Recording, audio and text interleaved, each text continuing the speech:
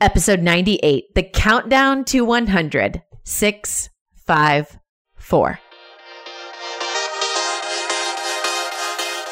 Hey, Gut Plus Science listeners, it's Nikki and our foundational show. This show, Gut Plus Science, is about to hit episode 100.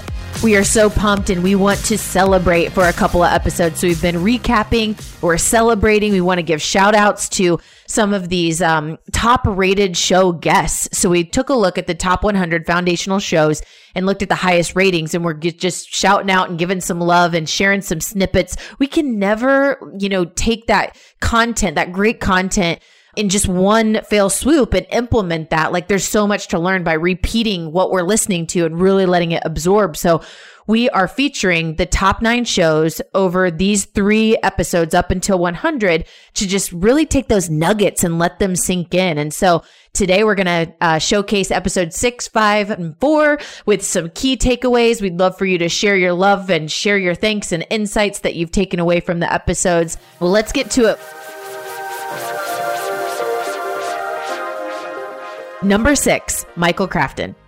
So number 1, happy employees create happy customers, and it's crucial to maintain emotional ownership from employees regarding what your company is trying to accomplish, helping your employees see that they are number 1, and providing the freedom for staff to make decisions empowers them to feel happiness and then feel engagement and fuel sustainable growth and success for them in the organization.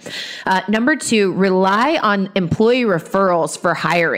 So employees are our best advocate to bringing in new potential hires or the people that are going to stick with us that properly fit the culture of our business. It's incredibly expensive to hire, to lose new hires quickly, and we can save time and money by relying on our strongest brand advocates, which are our engaged employees, to help us in this process. So figure out some kind of an incentive that's strategic to help get them engaged in the referral process of bringing in new staff.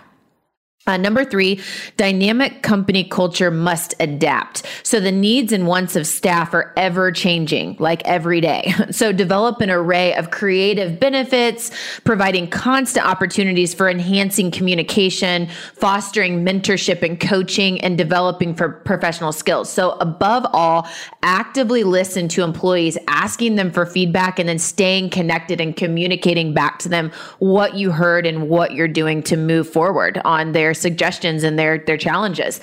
And number 4, set your priorities. So don't do yourself a disservice by searching for new employees purely based on hard skills. Rethink this idea and assess culture first, and talent second, and skills third. Focus on individuals who bring energy, charisma, passion, and buy into the goals of the company. That passion will be what you can learn and then craft. Number 5, top-rated show, Jonathan Reynolds. First of all, what about your culture code, or how do you define your culture with like a set core list of values, if you will?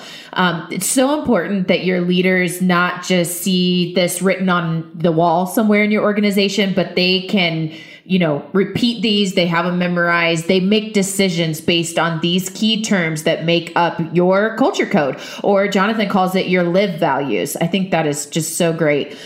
Number 2, so when having tough conversations, which are so crucial to have, it's one of those things that no one loves to have them, but we can't put them off. It's important to gather your thoughts and make them factual so that you can present the facts to the table. And empower your people to have tough conversations so that gossip doesn't happen in your organization. Because when we don't hit things on the head, then people are talking behind the scenes and it's just a bunch of wasted time. So empowering your people to have tough conversations, I think, is very key. And most importantly, bringing the facts to the table to present to that other person so that it's not so much arguable information. I think that's great. And third is, as a CEO or president or key executive, it's so important to have a group of peers that you're learning from. And I love Jonathan's idea of reaching out to someone new every week and having a conversation, someone that you can peer learn from, pick their brain, they pick yours, and just making that a habit to consistently develop new relationships that can help you grow and you can help them grow. And number 4, Liam Ford. Here's a couple takeaways. Number 1, eliminate silos, period. Number 2, spend time teaching and inspiring people in your organization on how they can serve others and making that just an instilled way of being, serving other people.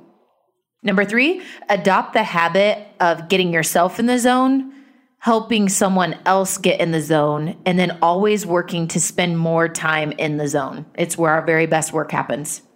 And finally, identify the best people in your organization to champion training and then to teach the rest. So teaching your highly engaged and great communicators to teach the rest of the crew, gosh, nothing can be better. And I love that idea from Liam. Wonderful countdown today. 6, 5, 4. Michael, Jonathan, Liam, you all are awesome. Thank you for sharing all that you did. And congratulations on the great ratings that you've gotten with your shows and just the servant leadership heart that you have to be able to give your time to mentor others. Just we all say thank you. So guys, with that, we'll be back next week on our countdown to 100. We're going to hear 3, 2, and number 1, the number 1 episode of 100. Really excited to share that with you next week. So stick with us. We'll see you then.